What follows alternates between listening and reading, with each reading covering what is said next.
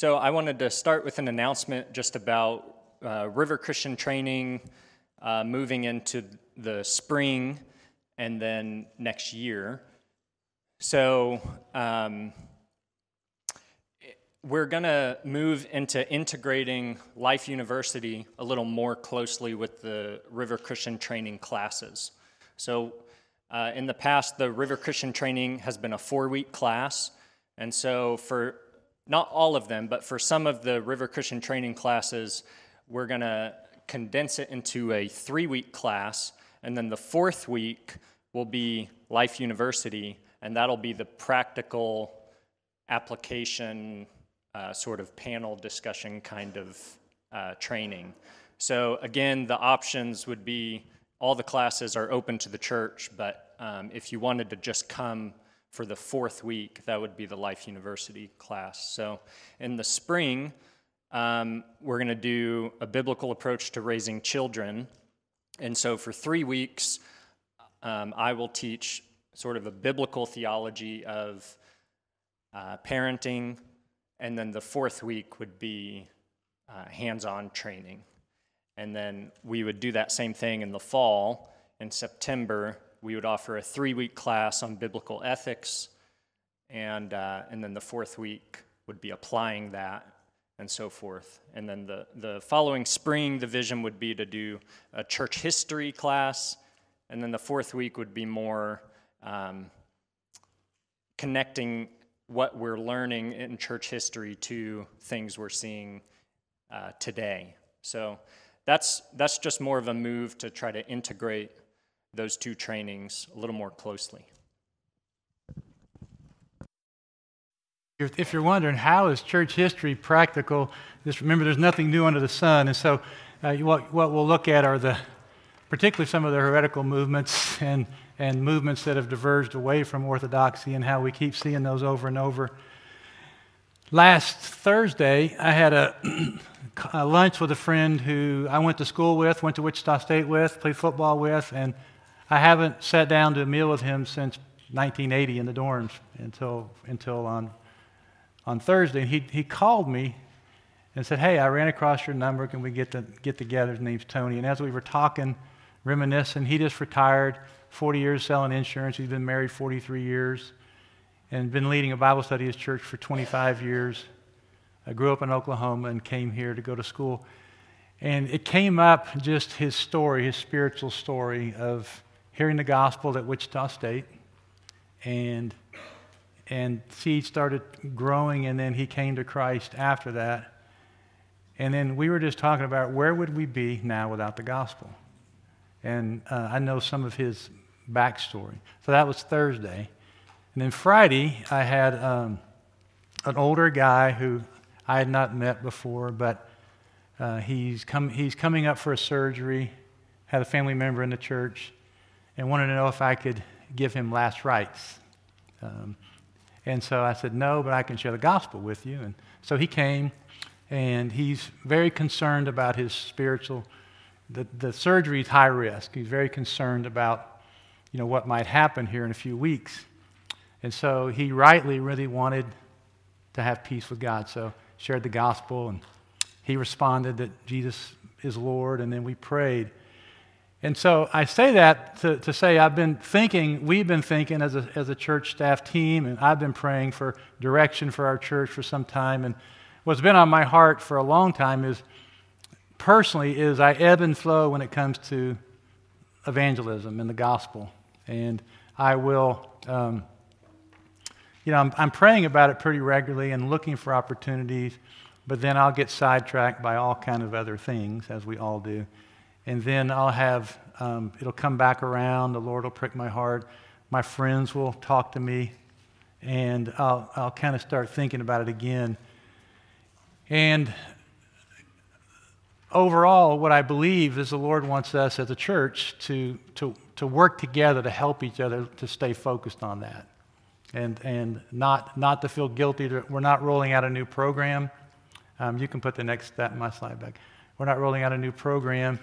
Really all we're going to do is I think this is where the Lord is leading. He's always, of course, leading in evangelism, but particularly for our community to pay attention because I think it's not ever been harder or easier to share the gospel, but it does seem like something different is happening in culture. There's more students around than we've ever had before, both high school, junior high, and also college. There's a lot of bad stuff going on campuses, but there's also around the country real reports of God's moving on campus. And there's God's moving in a lot of pockets. And so what we want to do is just join him and together. And this is not, again, there's no guilt. That's ineffective motivator. There's no new program. We just want to talk about it. And then as I've been praying about what we're going to go to next on Sunday morning in our sermons, for a year I've been thinking we're going to Genesis in the Old Testament, so I've been studying that for the last year, and the last month it's like, no, we're going to go to John, the Gospel of John. It was fine. I didn't waste my time. It was really good time studying Genesis the last year. But part of it was, this is where I think God wants us to go. John is one big, long evangelistic tract. It's really what it is. And then selfishly, I'm like, okay, I enjoy the year in Genesis, but I want to spend a year with Jesus. So we're gonna just hang out in John, and that fits with overall direction of where I think God's leading us. So today we're really kicking off what's next. We're going to talk about the gospel, and I want to give you we've talked about this before, not with the F.I.T.S acrostic, but these 4 things have been there. We've talked about many times. Building trust relationships, friendship. These 4 parts are a part of effective evangelism. Always have been, always will be. Building friendships with non-believers. Where you work, where you play, just looking for opportunities to build friendships. Greg Greer started playing soccer, and I said his number one goal was don't get hurt. And he did you accomplish that goal so far, Greg? Okay, good. That's good. Line of duty. But he's interacting with unchurched crowd that he wouldn't normally interact with. But just as you go, and then intentionally building friendships, that's always going to be the first part. Identify with Christ early on is always important. As you guys probably know, the longer you wait to identify with Christ, the more difficult it can become. And the sooner, I don't mean you have to come out gospel guns blazing, but just identify with Christ in some way. You know how much easier that makes the relationship to go. And then work as a team. Evangelism is a team sport. Most people who come to Christ have heard the gospel from around 7 different people. And Akil is going to come share. Where are you at, Akil? In just a minute. Are you here? There you are. Okay. I won't steal your thunder. Yes, a little bit, Will. How many different people did you think you heard the gospel from? A lot? So, huh? Quite a few. A lot. And so he's going to talk a little bit about how people worked as a team, and that's been true in my life, people I've known who've come to Christ. And then the share is this, at some point people have to actually hear the gospel. People are born again by responding to the gospel. They're not born again by seeing nice people being nice to one another, but they actually have to hear and respond to the good news of the gospel. So it's not a complicated strategy, but this is, if we could start thinking about this and in your groups and in your life, and then just watch where God is, join him. So Justin, you're up first. Where you at? Moody, are you here? There you are. We're just going to have a few stories with these F.I.T.S. And so, Justin, go back one slide. I forgot to point out something. That circle around the whole thing is immersed in prayer.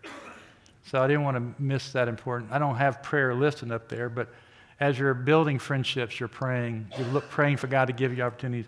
As you're identifying with Christ, you're praying.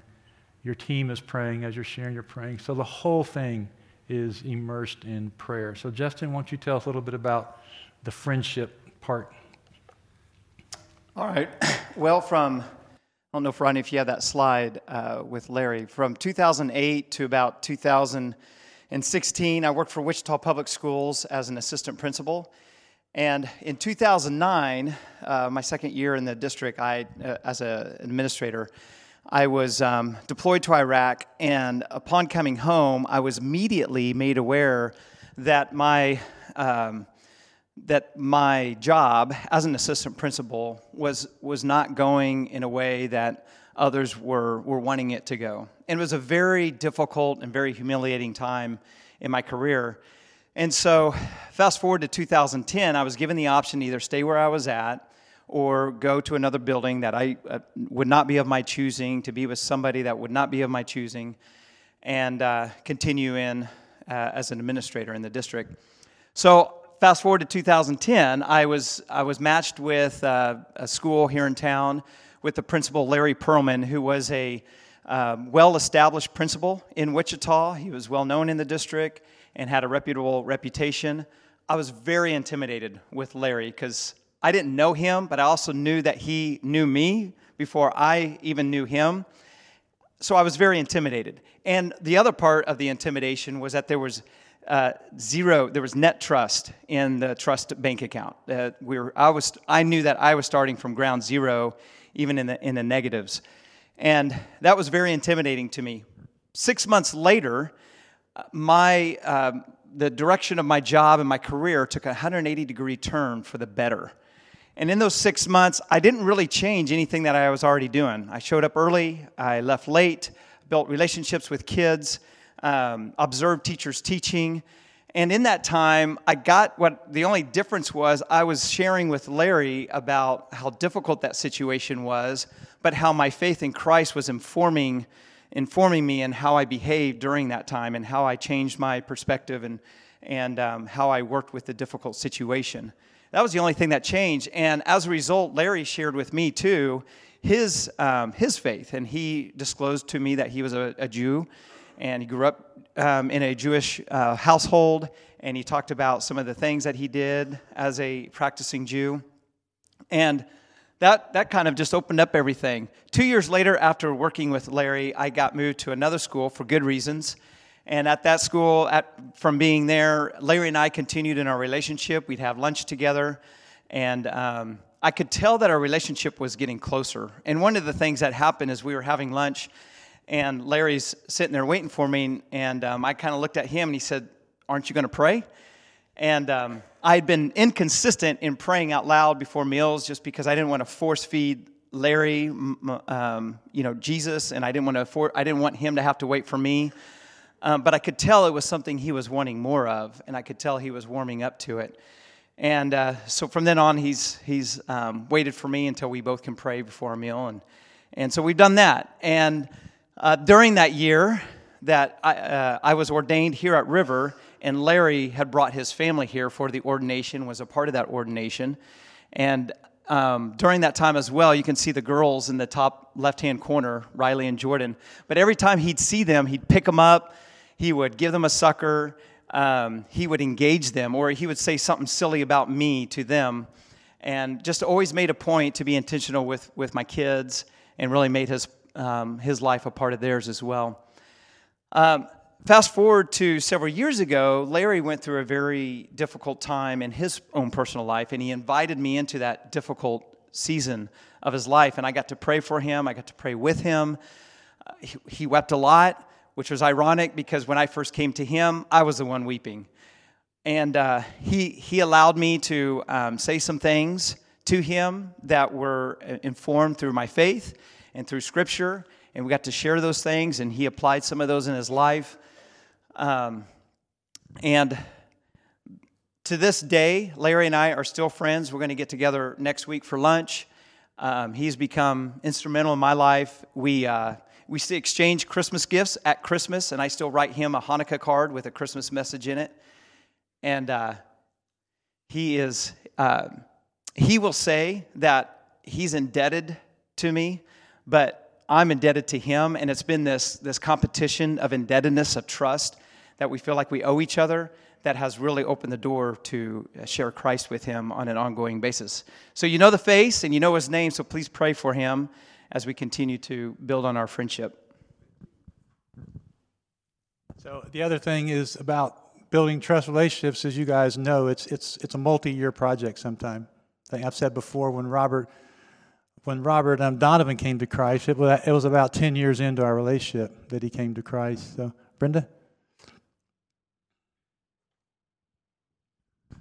Okay, Lily, you want to come on up? So we got an email at the office this week, so don't worry, it was a good email. So I'm going to read it to you, and then Lily's going to tell us a bit more of the story. So it said, "Hi. Over the past week or so, several moms from River Community have visited our farm to pick pumpkins and hang out with their fellow moms. The women I spoke with were so impressive that it's worth you knowing that you have good people informally representing your community of believers." Awesome email so far, huh? So that just means that in a normal engagement with a stranger like myself, where I was asking them questions about themselves, the fact that they are Christian and attend River Community Church naturally was a part of what they had to say about themselves and their lives. This is good, and it's not normal. Well done, River Community Church, for building a community from which women like these would go out into the world to provide gentle, principled testimony. Please be encouraged. Kind regards, Tom Brown, Meadowlark Farm, Orchard, and Cidery. So now for the rest of the story, if any of you know that. Some of you young ones don't. Do you want me to share the beginning part of how Tell us about your interaction with him. Okay, so it started, I was there with Andrea, Andrea and her boys, and Rebecca Hatch from Orchard, a couple other families from Orchard, and Sarah Scott and her kids, and a couple gals from Heartland. And we were we did pumpkin patch. It wasn't super busy. It was a Friday morning. It was cold. And so once we all got up to the pumpkin store to pay, we read a book out front, and he asked us, when Rebecca and I were inside, "You guys homeschool?" We said, "Yeah." And I asked Rebecca, neither of us can remember if he asked us if we go to church together or if he asked us how we know each other. So that detail is vague. But we were able to say, some of us go to River Community, some of us go to Orchard, a couple go to Heartland. And so we kind of shared that. And can we share the part of what he... Yeah, so then luckily, he didn't say this the first time when we had any kids around, but then he proceeded to say, "I hate church." And I said, "Well, can you tell me more about that? Why do you hate church?" And he shared, I don't think there's a good reason to hate church, but his perspective was, and I don't know what church he'd been a part of here in Wichita, but he said, "I just feel like pastors do a lot of work and do all this preparing for message that people don't listen to, and then they just take, like the body of believers." And I then had the opportunity to share. I said, "Well, my husband actually, he's a college pastor, but he really finds joy in sharing, and he feels like that's how God uses him. And even if people don't hear him or remember what he says, he feels like he's doing what God has for him." And, Rebecca and I both kind of said, "We're sorry that was your experience. That's not how our pastors at our church feel." Yeah, so even though, it appears that he was a believer, he had a bad experience, and so they were able to go and be light for this guy, and we don't know what the Lord's going to do with that, but clearly he appreciated it, and it was unusual enough to him that he emailed us. And so Lily also had told me that she has some stories with her neighbors. So we're talking about identifying with Christ. So she identified with this guy in a one-time situation, and then there's neighbors that she has longer-term interactions with. So so there are some neighbors across the street from her that she has had opportunities to identify with and perhaps share little bits of the gospel with. Yeah, so their names are Paul and Laura. They're about our parents' age, and they're super sweet and hospitable. So it was really easy to build friendship with them. But when we first moved in, I think we moved in May, we kind of would meet people around. And then I think it was that first Christmas, we took cookies and had a verse or something on it. So that was an easy way to identify. But through relationship, we've had them in our home, what Terry says about Pringles, I think I find myself in conversations with new people not not bringing up Jesus or God, but I've really been challenged to, when I am having conversations, say things such as, I'm so glad that God God planned for this and this to happen. It's what I would say to any of my friends who are believers, but just to say that to someone who may not be a believer. So there's been lots of opportunities. Her and I have both gone through some hard stuff the last few years, and so recently this summer at a baseball game, most of the men were somewhere else, and her and I were sitting by each other, and I've heard a lot of her hurt with the church, and something else came up that I hadn't heard before, so just listening to that and, sharing, again, my perspective, asking questions, but it's just, they know Trace works here, but there's been lots of other opportunities to share, like how our faith has transformed our lives. And so just giving us, we've been able to identify with Christ and then share. So. Thanks. So did you all pick up, she said Pringles. Do you guys know what we're talking about there? Spiritual potato chips? I don't know why it's potato chips, but I heard this a long time ago. It's like you just have a little, instead of a trail of breadcrumbs, it's a trail of potato chips. Like you're just dropping little bits of tantalizing things. Maybe that's why it's potato chips, because you can't eat just one, right? And so she's just dropping little bits of truth in there as she has different opportunity. Thanks, Lily. Trace, are you coming up? You're going to come on up, Keel. Akil's got a job for a month now. Is that right? Working out of a company out of Colorado Springs. Go ahead. All right. So this is Akil. I'll let Akil introduce himself a little bit, but he's going to really talk about that component of having a team of people who are sharing. So he can tell you just briefly about the process, kind of the timeline of how you came to know Christ and how many people you think were involved and who some of those people were. So this is Akil. Most of you kind of know me in a way. But I'm from India, southern part, and I grew up Hindu, but everything changed after coming here. So coming to the question, like how many people involved in my journey, there are like quite a few people involved in my journey. There's several ministries involved, so few churches involved in it. So namely, River Community Church is one of the important aspect, and also Mission Church and ministries like International Students Incorporated and Navigators in Challenge. And you told me you think there were probably about 10 people. Yeah, it might be even more than that. But so there are so many people praying for me. I didn't know when I was going through a journey. I don't know how many people are doing,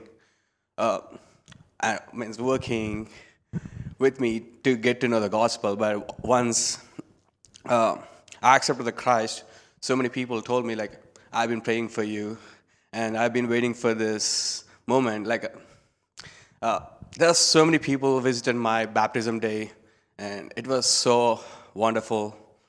Those are all the relationships I've been building for a while. So.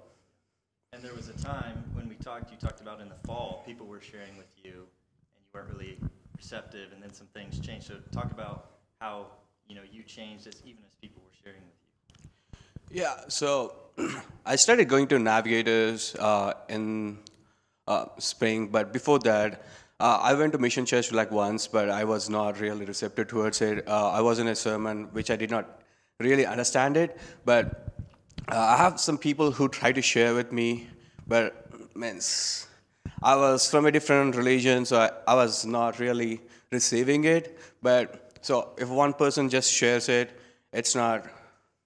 So even in Bible we have things like if we don't value the one person testimony, but if we have so many people sharing the same thing, so it must be true, right? So yeah. Many people told the same thing, and everyone said Jesus is the one, Jesus is the way. So, and Bible says the same, and so I have to believe it. There is no way I cannot go away from it. So the thing that really stuck out to you was the consistency. Exactly. All these people sharing, but they were saying the same thing. Yes, and it's always the God story. God's story is only one, and it never changes. Because our God is never changing God. And He's the Most High, right? So what else would you say to them about the value of sharing in a team and not just as one individual? So when people were sharing gospel with me, I never knew they were working together. So there are some people at NAVS, there are some people at Mission, there are some people at River, and so there are some people at ISI. They were trying to share with me at different situations, but in fact, I came to know recently that I met Trace on Wednesday. We had a little meetup, so that we just discussed what we're gonna do, how the thing's gonna work. So I called my friend who had a great impact in my journey. I told him, hey, these people are asking me to answer some questions. What should I answer? He told me, bro, you do not know, we were actually working together. We were praying together for you to come to Christ. Means I did not know that until recently. So they have been discussing there's a guy from India. His name is David, and Garrett is from here. So Garrett basically don't know how to deal with an Indian. So David knows how to. He's from India, so he knows how a Hindu believes and how it is not easy for them to change everything immediately. So Garrett is working with David, and Garrett is also working with ISI in dealing how to share the gospel with Indian students. But I was spending more time with Garrett, so it is much easier for him to share. And also, coming to the point, and again I said there are multiple people involved in my life, but there's not every person can be in my life every day, right? So there's a friend on West Side. He was not able to invite me to his church because he's on West Side. So someone has to invite me to the church on East Side, and some people took that chance and invited me to River. And I lived right beside this. I used to live in 21st and Woodgate. It's on 21st Street and Oliver. So, yeah. So some people cannot do something, other people can do. And I was on a camping trip in Colorado Springs, and there are a few people at ISI. They took this time, and so it's a 1 week long camping trip. There's no way for me to go anywhere. I will be staying there. I don't have any internet access, so I cannot spend my time on my own things. So all I can do is talk with people, right? So there are some people, I think I can name them. One is Nuvanti, and the other one is Deepak and Krishant. They took this time, and they tried to share all about Bible, literally everything about Jesus, how it is connected to Old Testament, how it is connected to New Testament, how Jesus fulfilled every prophecy that was mentioned in the Old Testament. Man, this is awesome. Means no one can else do this. Means if it is wrong, what else is right? Yeah. So that had a huge impact in my life. And it means within a month after the camping trip, I accepted Jesus. And I did a lot of study before accepting Jesus. Thanks so much, Gil.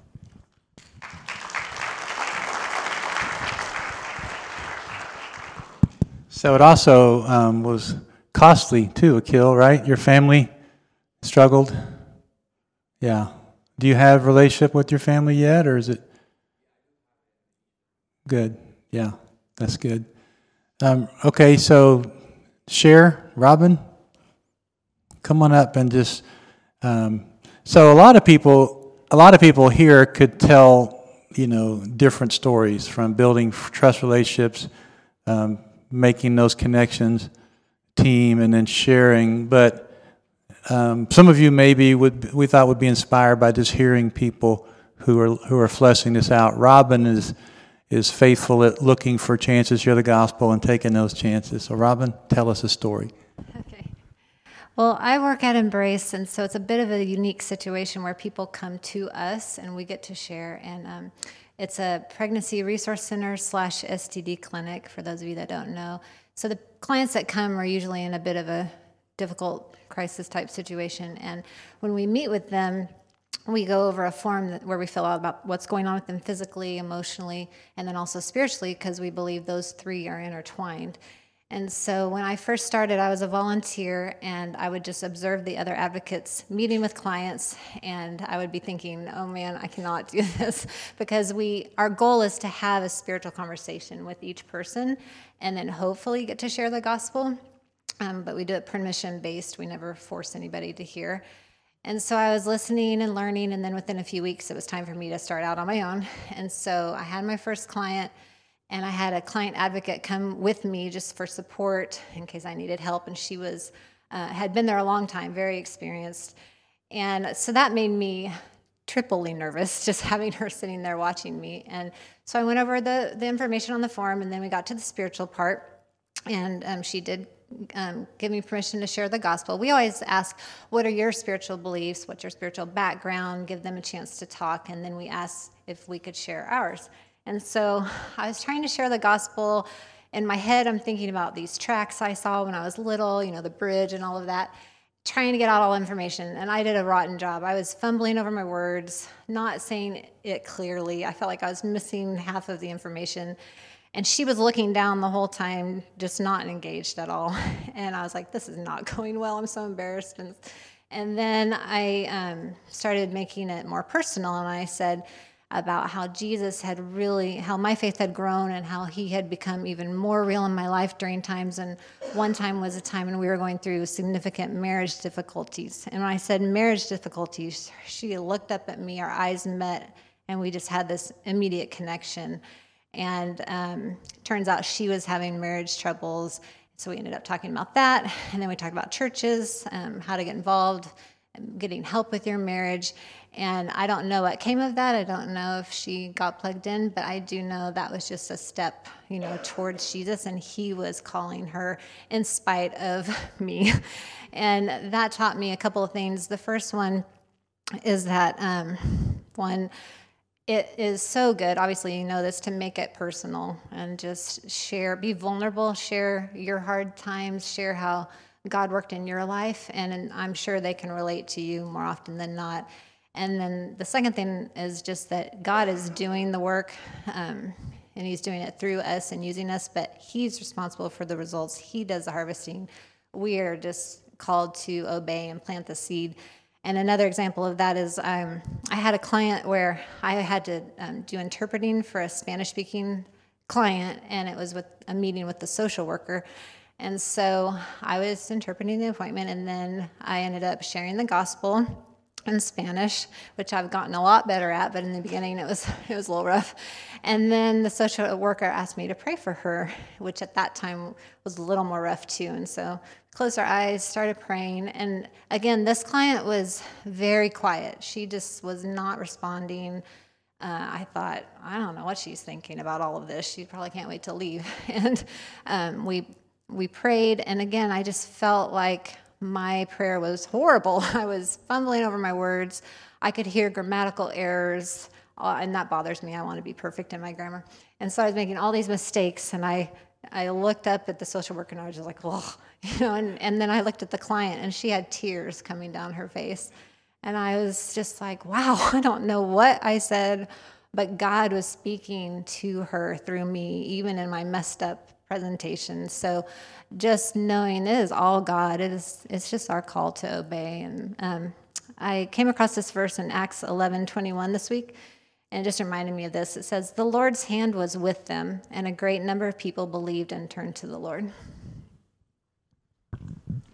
Beautiful, thank you. I love the story of stumbling and fumbling, and God was still at work. Trace, come on up and just give us some ideas. Inspire us with some ideas. Inspire us. Okay, so we've talked about this 4-part strategy. build friendships, identify with Christ, get a team together, and start sharing. And all that obviously culminates with sharing the gospel. And so I want to unpack that sharing piece for us just a little bit. I want to talk about 3 steps to take towards sharing and then give you 3 methods for sharing. So the first step to take towards sharing is to pray. Terry talked about the reason why he put F.I.T.S inside of a circle is because all of it should be covered in prayer. We really can't forget what is happening at a supernatural level when we share the gospel and what has to happen for someone to turn away from their sin and follow Christ. And what has to happen is a spiritually dead person has to come to spiritual life. That is above our pay grade. And so what we do has to be covered in prayer. One of the simple prayers that I will try to pray on a daily basis, and I'll pray it if I'm going into a meeting where I'm going to try to share the gospel, is called a Bob prayer. So the first B stands for a broken heart. God, give me a broken heart for this person, for these people. Give me the sobriety to remember their spiritual state before you and their need for you. The O is for opportunity. Give me an opportunity to share. And then the B is for boldness. When you give me that opportunity, help me to have courage to step forward and begin to share my faith. So that's the first step toward sharing. Pray. The second one is decide. So here's what I've observed in my own life. So I am a pretty high introvert. I am, if you're a flag page person, I'm a peace country, which means I don't like to rock the boat. And I'm also a bit of a perfectionist. So if I'm going to share, I really want it to be an ideal situation. So here's what I've observed in my own life. If I go into a conversation and I go in thinking, well, I'll just see if God opens a door, then when it comes time for God to open the door, I'm like, oh, is that the door? Is that not the door? Is the door wide enough open? Do I go through? Do I wait? But if I go into the conversation assuming that God will open a door, then the very first little opening I see, I insert God into the conversation. But deciding beforehand is what really has helped me over the past few years to have more spiritual conversations. And it hasn't been forced, it's actually been fruitful for me. And so one of the things that helps me is to remember that God wants to be glorified. He wants to be glorified in us. He wants to be glorified through us. He wants to be glorified to the ends of the earth. And if that is true, then we should just assume that it is normative that He would want to open those doors for us to glorify Him in conversations with other people. That should just be our assumption, that He's going to open a door for us to glorify Him. So decide beforehand. I'm going to walk through the door. God's going to open a door, and I'm going to walk through it. Third is bridge.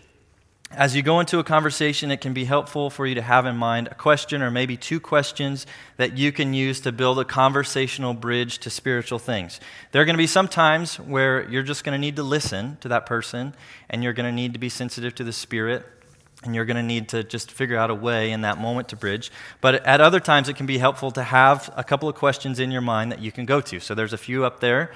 Do you have any spiritual beliefs? Have you ever read the Bible? Do you go to church? And I think if you have a couple of those questions, that you'll find that there will just be natural opportunities that will come up in conversations where you can ask those questions. So tomorrow, for example, some of you may go to work and you may have a coworker say, "What'd you do this weekend?" And there's a couple ways you can answer that. You can say, "Well, my kid had a soccer game Saturday morning, and then we watched a movie Saturday night. So it was a pretty chill weekend." Or you can say, "My kid had a soccer game Saturday morning, we watched a movie Saturday night, and then we went to church on Sunday morning." Do you go to church anywhere? Right? So there's thinking about, I have this question, God's going to open a door, have this question ready, and then just ask the question. Build a bridge in conversation. So those are your 3 steps toward sharing. Pray, decide, bridge. Now I want to give you 3 methods for sharing.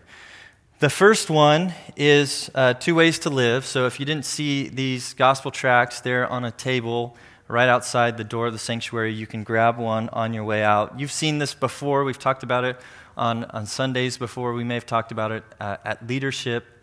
But I train all of our challenge leaders on 2 ways to live.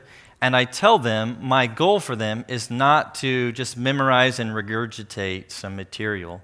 My goal for them and my hope for them is that they will develop gospel fluency. And what I mean by gospel fluency is that the language, the heart, the core truths of the gospel just kind of live in their head. They understand the language, they understand the key pieces, so that at any point in a conversation, they can step into that conversation and know where to pick up to begin to share the gospel with the person. So there are many different gospel tracks, gospel presentations. There aren't any perfect ones. So, you kind of just pick one because you like it, you think it fits. And I like this one. What I like about this one is it's pretty simple and it's clear, but it's not simplistic. I think some gospel presentations can be too simplistic. They don't capture the whole story. So you can see the images up there. 2 Ways to Live. It revolves around 6 images that kind of break down the story from creation to Christ's return and judgment in 6 steps. There's a verse that goes with each of them. And what I like about it is, some gospel tracts will leave out creation, which if there's no creation, then what's the context for sin? Why is sin my problem? What is sin? Those kind of things. It involves creation. The other thing that I really like is that it clearly communicates at the end that there are only 2 ways to live. And it actually ends with a question. The question that they encourage you to ask is, which way would you say that you're living today? So you can either live with the crown on your own head, or you can put the crown of your life on Jesus' head and make him Lord. So that's another thing I like about it is it gets to lordship. Right? It doesn't communicate the idea that Christianity is praying a prayer and then you kind of move on with life like normal, that there's a change of life and direction. So a few things that you can do with one of these tracts. I tell students my recommendation is not walk around campus and hand these out. That's not bad, right? You could do that. That's not a bad thing. I don't think that's probably the most effective way. You could sit down with somebody with this tract and you could just read through it with them. Right? That's another thing that wouldn't be bad. And by the way, there's the website up there, 2 Ways to Live. All of this information's on a website. So if you don't have a tract, you could pull it up on your phone and walk through it. But what I encourage our leaders to do is to commit it to memory, to put the images and have a verse with each of the images in their brain and commit it to memory so that anytime they're out and about, they can know where to start, where to share, and the core things to share to make sure the gospel gets across. My personal favorite is I like to draw on napkins. So I will, if I'm going to, this happened in the fall, cool story. I'm reading the Bible with a couple one freshman guy and one junior guy that have never read the Bible before. And in addition to reading the Bible, I wanted to share 2 Ways to Live with them. And so I was planning to meet up with him. The junior said he couldn't come. He wasn't feeling well, so just going to be this freshman guy.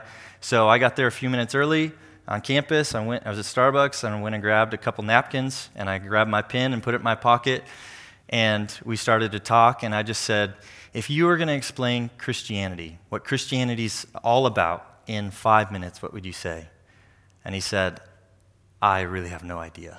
So then I just said, would you mind if I share with you what I think? And he said, sure. So then I pulled out my pen, and I walked through 2 Ways to Live, drew it on a napkin, wrote the verses on there. And then at the end of our meeting, I gave him the napkin, and he left. Next week, we get back together for our Bible study. We do our Bible study. We're going through Luke. Toward the end of the meeting, this guy that I met with the week before starts digging through his backpack. I'm going, what is he doing? And he pulls out the napkin, and he says, Trace, you got to tell him about this, right? So you have a non-believer telling me that I need to tell another non-believer about the gospel. So it's pretty cool. God's at work in their lives. So it's a fun thing to be a part of. But the big idea is become gospel fluent, maybe commit it to memory. And the other thing that I have challenged leaders do that I think it's uncomfortable for them but really helps them is to share it with another believer. So I have them break up and practice sharing the gospel with each other. And I have the person who's listening think through what doesn't make sense in what I'm hearing. Try to think from a non-believer's perspective. What doesn't make sense in what I'm hearing? Ask questions and kind of have them bounce off each other and sharpen each other. So that's the first method for sharing is a gospel presentation. You can pick up 2 Ways to Live out there. The second one is a personal testimony. So Steve Shadrach says, 2 of the most powerful weapons God gave us are the gospel and our testimony. Being able to specifically explain to someone how the gospel has personally affected your life is the most practical tool we have in our evangelism tool belt. Friends can question and oppose the various points or verses we may share with them, but they can't refute the fact that our lives have been changed by Jesus Christ. So your personal testimony is a really powerful story that God has given you to share about ways he's brought redemption and transformation in your life. So, Rodney, you want to go to the next one? So here's what it is, pretty simple. Personal story about how Jesus has transformed your life. And I encourage people to hone it so that it's pretty brief, 2 to 3 minutes. What I found is if you start talking for more than that, people will probably glaze over and drift off to somewhere else. So make it brief and make it relevant to a person's life situation. So it could be that it's a story of how you came to faith, but it could be a story about, if you're talking to someone who's suffering, about how Christ has helped you through a time of suffering in your own life. So thinking through, what is a story that I have to share about how God has helped me through a situation that this person is going through? And just asking them, do you mind if I share a story with you? Next, Rodney. So 3 big parts. If you're thinking about your testimony, think about your life before Christ, right? The areas of brokenness, emptiness, longing, worship of things other than God. What was your life like before Christ? And then 2, sharing how you came to Christ, the process through which you came to trust in Jesus as Savior and Lord. And I always say it's important to embed the gospel in the testimony. Sometimes we can share a personal testimony and the ideas of turning from sin, believing in the free gift of salvation that Jesus offers kind of get lost in there. So make sure you embed the gospel in there in some form or fashion. And then lastly, talking about your life after Christ, a simple explanation of how God has changed your life, your desires, helped you to grow, that kind of thing. So those are kind of 3 big pieces as you think about sharing a personal testimony to include. Last thing, just some tips here. Give it some thought beforehand. Pare it down so that it's not too long. You probably don't have to think too long about it. It's your story, so you don't have to come up with any new information, but sometimes if you haven't thought through what are the main pieces of this, then you end up rambling on and on. So just kind of paring it down to what are the main points that I would share if I was going to share about how Jesus has changed my life. Make sure it's Jesus-focused, not you-focused. So Jesus is the one being exalted, not you being exalted. Make sure the gospel is embedded within it. I talked about that a little bit. Use simple, clear language. That applies to sharing the gospel as well. Just trying to be aware of the fact that, especially the younger generation, the number of churched people that you will encounter is getting less and less. So the number of people who are going to understand even what sin is, right? There's an assumption that a person's going to understand what sin is. More and more, you can't make that assumption. You're going to have to figure out what is clear, simple language, disobedience, rebellion, those types of things that people have an idea what that is from even a non-biblical context. And then lastly, include an offer at the end. So just saying something like, this is how Jesus has transformed my life. If you could know Jesus or know God in a personal way like this, would you want to? And just leaving that question open and seeing where a conversation goes from there.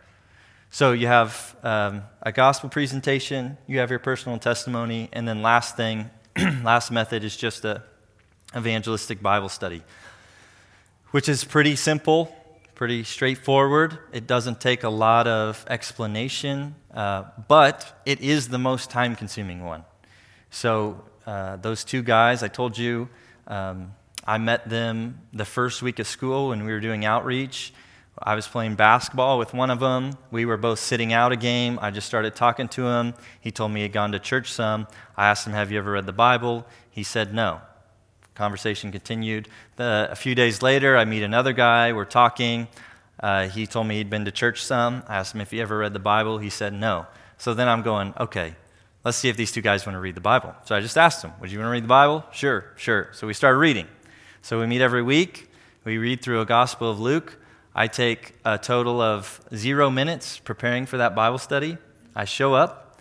We read through the Gospel of Luke 1 section at a time, a chapter every time we meet. We stop at every section. I explain things to them because they have very little Bible literacy.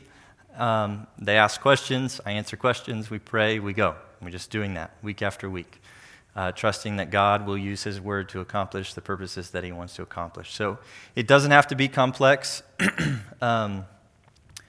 It can be pretty simple. And then once you have that going, if you do get that going, then as you meet other non-believers, you can say, this happened a couple weeks ago. I met another guy, never read the Bible. I said, I'm meeting with 2 guys on Fridays to read the Bible. Would you want to come? Sure. Already built into my schedule, right? So it's not like it has to be one-to-one. I'm just going to keep adding people. Whoever I find that wants to read the Bible with me, I'll say, here's when we're meeting. Show up then, and we'll get multiple people if we can, just reading the Bible together. So those are the 3 methods that you can use to share.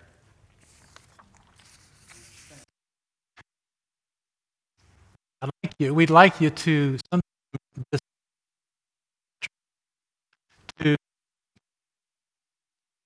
out to